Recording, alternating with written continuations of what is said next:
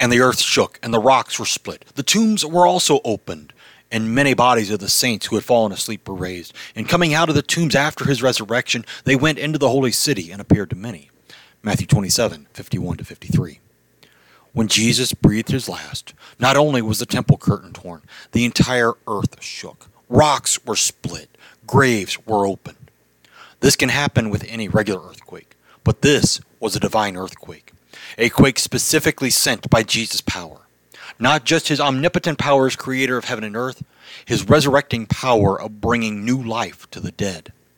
Many of the saints who had fallen asleep were raised from the dead.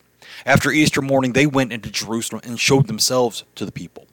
They were sent into Jerusalem to proclaim Jesus' resurrection, and the church numbered 120 some 50 days later. As they were among the first to proclaim the resurrection, they may be there to welcome you when you enter heaven.